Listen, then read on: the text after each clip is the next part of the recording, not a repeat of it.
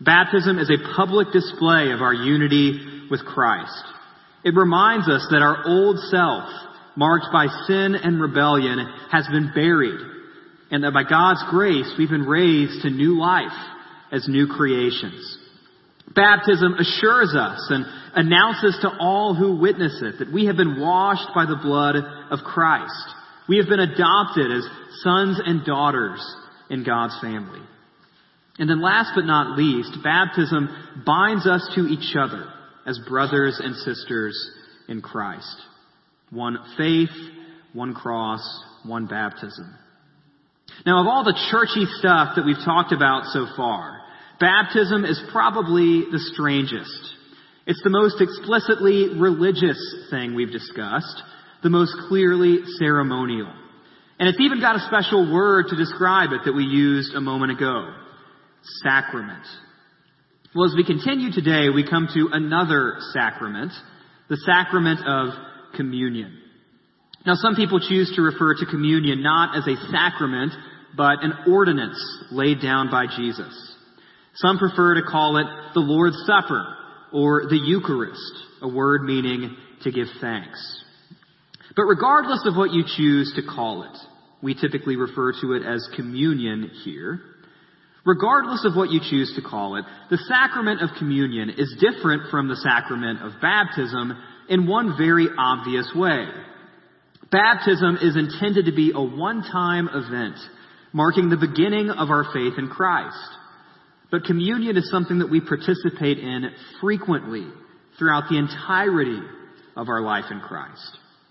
So, for example, if you're a Christian right now, and you were to take communion almost weekly for the next, say, 40 years, we're talking about hearing roughly 2,000 more communion meditations, eating 2,000 more pieces of bread, and drinking 2,000 more cups of juice. So I think it's safe to say that if we're going to do something so much, there's value in asking why we do it and what communion even means. Maybe we already have an idea of what communion means and why we do it so much, but the occasional reminder never hurts. So open up to Matthew chapter 26, verse 17. Feel free to use the Bibles we have here if you didn't bring one, and take a Bible home if you don't have a Bible to call your own. But before we go any further, let's pray together as a church. Father, again, thank you for this morning. Thank you for this time that we have together. Thank you that we got up, we got dressed, and we came here. There are other things we could be doing. There are other things that often challenge or compete for our time and compete for our attention. But Father, I pray that this morning we have together as brothers and sisters in Christ, worshiping you. I pray that it would bring you glory and that it would be good for us, and that all of us would leave here glad that we spent even just an hour and 15 minutes or so focusing on you and how good you are and what you've done for us. And so, Father, be with us as we read and learn about communion. I pray that we would take communion in a way that honors you and pleases you, and that we would practice it here as a church in a way that honors you and pleases you. And thank you most of all, not for the institution of communion itself, even though that is so incredibly important in the life of the church, but thank you for what communion points us to, for who communion points us to, that communion points us to Christ. Thank you for Christ, that he lived, died, rose again, ascended, and will return. That is the hope we have. That is the confidence we have as Christians, week in and week out. We love you. We give you all the glory. We ask this all in Christ's name. Amen. Well, some of the most important events in our lives happen over a meal. More often than not, a first date happens over a meal. If things get serious enough, we might eventually meet that person's family for dinner. We spend holidays gathered together in kitchens and dining rooms. We have job interviews at restaurants and coffee shops. We often make special announcements and crucial decisions while sitting around a dinner table. Some of our most intimate conversations and most memorable moments happen over food and drink, two of our most basic needs for survival. And that was the case in the ancient world as well, maybe even more so than today. Eating a meal with someone, particularly in the privacy of one's own home, was a very purposeful gesture of unity, hospitality, and generosity. Who you ate with, when you ate with them, and what you ate could say a lot about your identity. And if you read the Gospels, some of Jesus' most famous words were spoken at meals, whether those meals were with disciples, sinners, religious leaders, tax collectors, or hungry crowds. But before we get into the Gospel of Matthew, there are several famous meals in the Old Testament worth mentioning. When you really think about it, the biblical story starts with a meal gone wrong in the Garden of Eden. Adam and Eve had no shortage of food, and yet at Satan's prompting, they disobeyed God's ban on eating from the tree of the knowledge of good and evil. When Adam and Eve ate that fruit, when they partook of that meal, they placed a barrier between themselves and God. Their close fellowship with God became separation from God, the sinful separated from the holy. And the rest of Scripture is the story of sinful mankind looking forward to the day when we can be restored to a right relationship with our Creator. And the rest of the biblical story is about God, our gracious Creator, kindly and mercifully and graciously taking the initiative to restore us to relationship with Him. But then along the way, there are tiny previews of what that restoration would look like. For example, in Exodus chapter 24, Moses, his brother Aaron, and his two nephews, Nadab and Abihu, are invited to worship at the top of Mount Sinai. 70 elders of Israel are invited too, but only Moses is allowed to come near to God. And all of these people get a small glimpse of God's glory. But the truth is that none of them, not even Moses, was able to see Him fully. God in His grace allows these worshipers to eat and drink on top of Mount Sinai in His presence.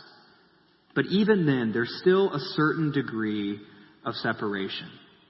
There's still a distance. Another preview is seen in Isaiah 25. Isaiah prophesies that one day sinful mankind will be redeemed. Sinful mankind will be restored into the perfect presence of God Himself.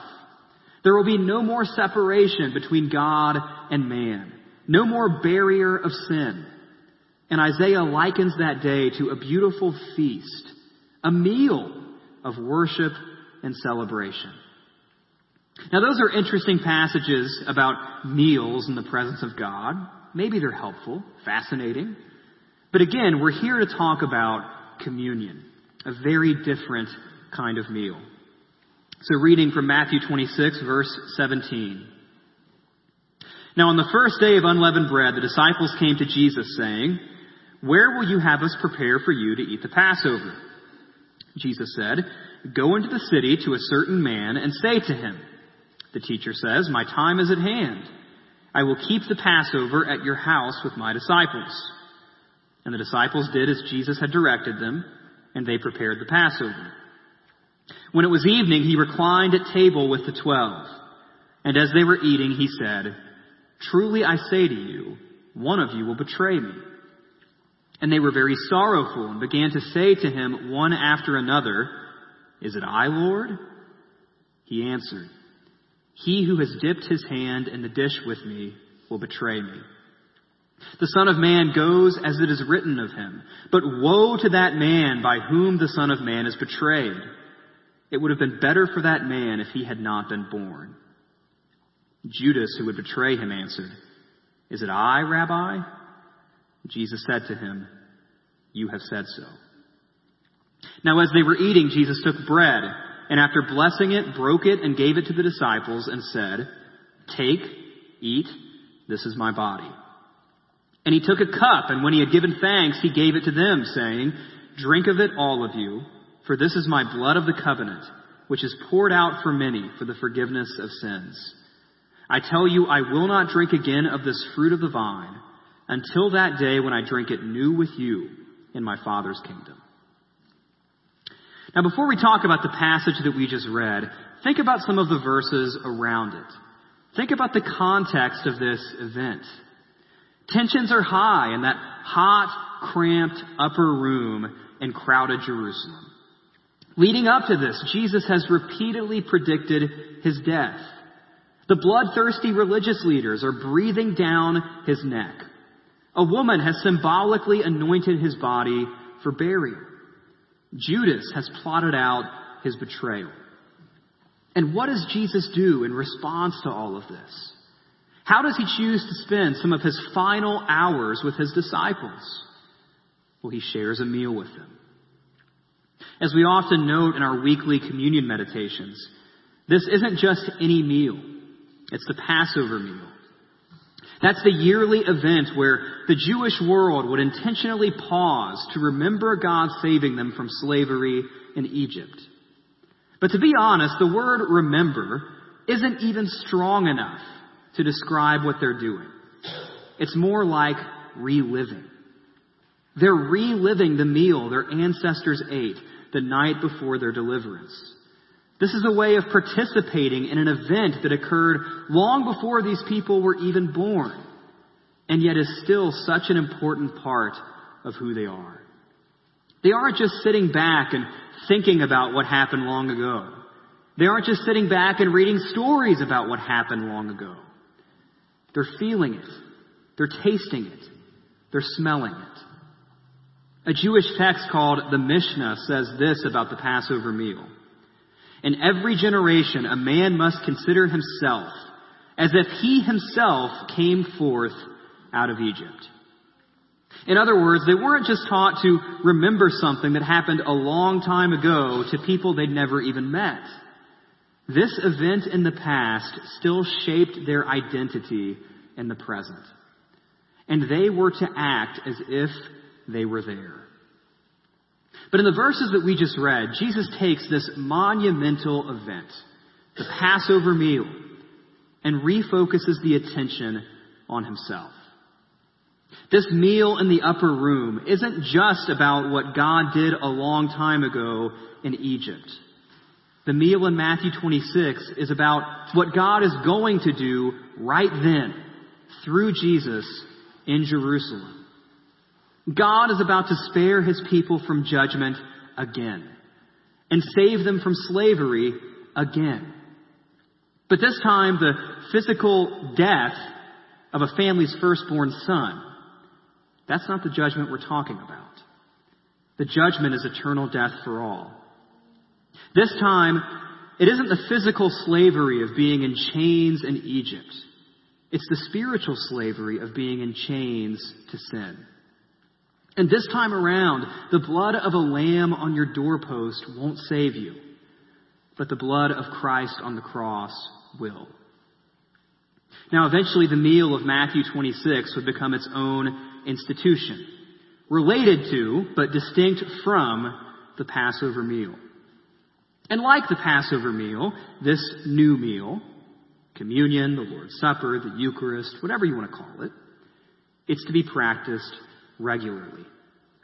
The Passover was celebrated yearly, but there's evidence to suggest that from the very beginning, this meal was practiced weekly in the early church, which is why we practice it weekly here. Some 2,000 years later, Christians are still taking the bread and taking the cup and still remembering what Christ has done for us, still reliving the events of that upper room the night that Jesus was arrested. But sadly, when you put it into the hands of sinners like us, even the practice of taking communion can go wrong. We see an example of that in 1 Corinthians chapter 11, starting in verse 17. Paul says, "But in the following instructions I do not commend you, because when you come together, it is not for the better, but for the worse. For in the first place, when you come together as a church, I hear that there are divisions among you. And I believe it in part, for there must be factions among you, in order that those who are genuine among you may be recognized. When you come together, it is not the Lord's Supper that you eat. For in eating, each one goes ahead with his own meal. One goes hungry, another gets drunk. What? Do you not have houses to eat and drink in? Or do you despise the church of God and humiliate those who have nothing? What shall I say to you? Shall I commend you in this? No, I will not. So in short, the Christians who Paul writes to in Corinth have corrupted the communion meal beyond recognition. This meal is supposed to bring them together to remember Christ's sacrifice on their behalf. But they've degenerated it into an occasion of selfishness, class warfare, drunkenness, division, and just general debauchery. Wealthy Christians are getting there first, eating all the food and drinking all the wine to the point of becoming drunk. And they're leaving poor Christians who may have had nothing else to eat or drink all day. They're leaving them hungry and thirsty. As a result of this, the church's reputation is being dragged through the mud, and fellow believers are being neglected and humiliated by their own brothers and sisters in Christ. It's gotten so bad that Paul says they're better off not meeting together at all if this is how they're going to act. If this is their idea of practicing the Lord's Supper, they shouldn't even dare call it the Lord's Supper anymore. They are disgracing that name. But then Paul continues in verse 23. For I received from the Lord what I also delivered to you, that the Lord Jesus, on the night when he was betrayed, took bread, and when he had given thanks, he broke it and said, "This is my body, which is for you. Do this in remembrance of me." In the same way also he took the cup after supper, saying, "This cup is the new covenant in my blood. Do this as often as you drink it in remembrance of me. For as often as you eat this bread and drink the cup, you proclaim the Lord's death until he comes. Whoever therefore eats this bread or drinks the cup of the Lord in an unworthy manner will be guilty concerning the body and blood of the Lord. Let a person examine himself then, and so eat of the bread and drink of the cup. For anyone who eats and drinks without discerning the body eats and drinks judgment on himself. That is why many of you are weak and ill, and some have died. But if we judged ourselves truly, we would not be judged. But when we are judged by the Lord, we are disciplined so that we may not be condemned along with the world. So then, my brothers, when you come together to eat, wait for one another. If anyone is hungry, let him eat at home, so that when you come together, it will not be for judgment. About the other things, I will give directions when I come. So after Paul roundly condemns the Corinthians' practice of the Lord's Supper, the way they've corrupted it, he reteaches them what this meal is all about. He takes them back to the words of Jesus himself, the words that we just read in Matthew 26. Paul makes it clear that the Lord's Supper is about remembering the past, what Jesus would do on the cross shortly after that meal in Matthew 26 came to an end. The Lord's Supper is about announcing in the present what Christ has done, proclaiming the Lord's death, a message worth proclaiming. And the Lord's Supper is about looking forward to the future. We eat this meal regularly, proclaiming the Lord's death until he comes, whenever that may be. He could come back this week, and this might be our last morning taking communion. Or he could come back long after we're gone. But we take communion because we believe the story of the cross as told in the pages of the New Testament. We take communion because we believe the good news of Christ's death and resurrection needs to be proclaimed. And we take communion because we believe that Jesus will one day return. And every time we drink this cup and eat this bread, we tell the world what we believe about Christ. We tell the world that we believe the gospel when we take communion. But we should also remember Paul's teaching about communion, in addition to heeding his warning about communion. Paul hints that some of the Corinthians' recent hardships, illnesses, or maybe even deaths could be a form of God's judgment against them for disgracing communion. I know that sounds wild. That sounds hard to wrap your mind around and maybe is a tough pill to swallow, but that seems to be what Paul is saying. He's indicating that through their actions, they have trivialized the bread and the cup, which symbolize Jesus' broken body and shed blood. And by doing so, they have mocked God along the way. Now, I don't claim to know if a Christian today who takes communion in an unworthy manner would suffer the same fate that Paul describes in this passage. But I do know that we should examine ourselves both individually and collectively as a church body when we take communion. We should listen to Paul's teaching, but we should also heed Paul's warning. So as we come to a close and as we prepare to take communion ourselves here this morning, there are a few more things I think we should all keep in mind as we prepare. Number one, communion isn't only reserved for the people or the churches that think they have it all together. As Paul just said, we should certainly examine ourselves before taking communion. That is absolutely true. But Martin Luther made a good point when he said this: if you choose to fix your eye on how good and pure you are, to work toward the time when nothing will prick your conscience, you will never go to communion. In other words, communion is not for perfect people, because there are none. Communion is not for those who think they've earned God's favor. Communion is for those who know how much they need God's grace. Communion is not just a somber reminder of everything that we've done wrong, but a joyful reminder of what Christ has done right, what Christ has done for us. Another thing to keep in mind is that communion is a gift of God for our good. Living in a fallen and distracting world, we can easily lose sight of what Christ has done for us and who we are as a result. But the beauty of communion is that we have a built-in weekly reminder of the gospel. If communion is practiced rightly here at Prairie View, then you are guaranteed at some point in every single service to hear about the broken body and shed blood of Christ on the cross for your sin.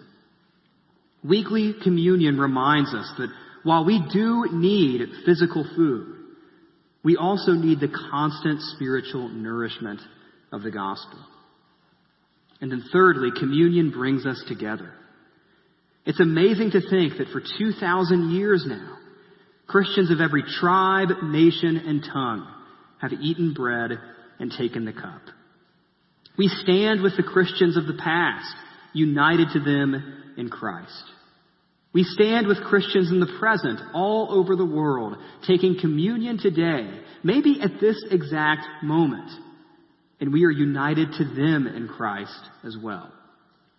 And we stand with the Christians who will come after us, taking communion long after we're gone, united to them in Christ.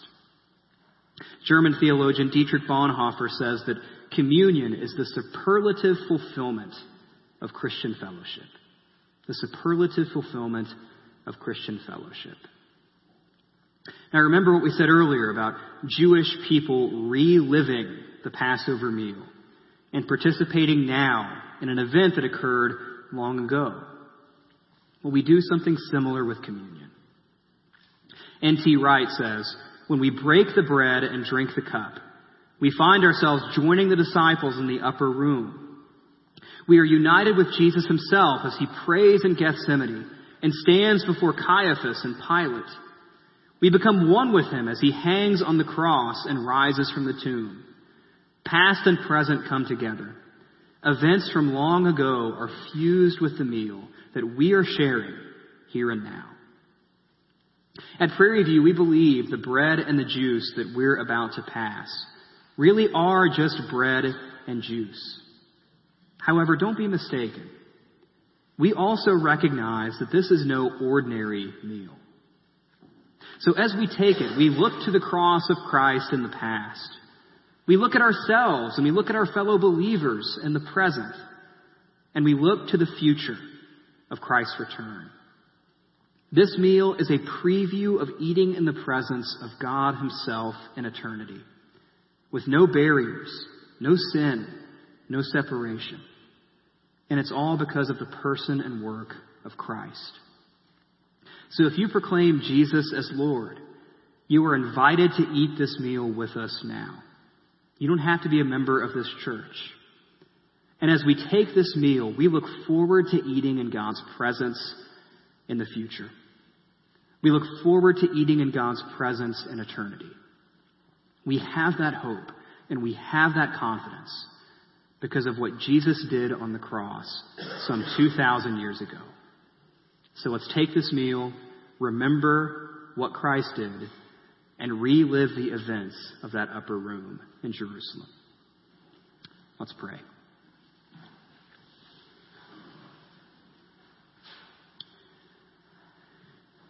Dear Heavenly Father, thank you again for who you are and for what you do for us.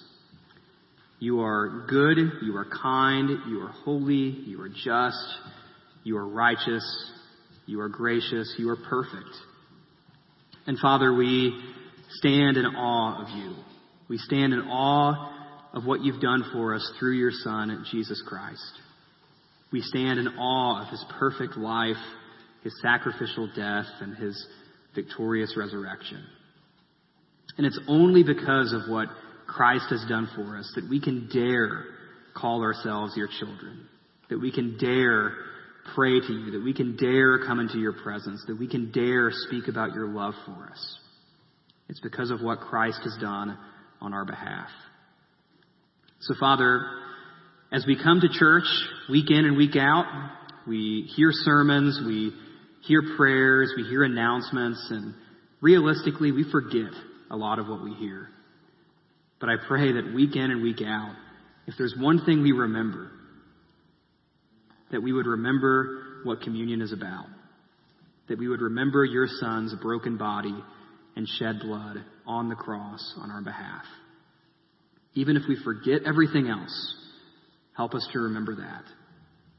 We love you, we praise you, we honor you. We ask this all in Christ's name. Amen.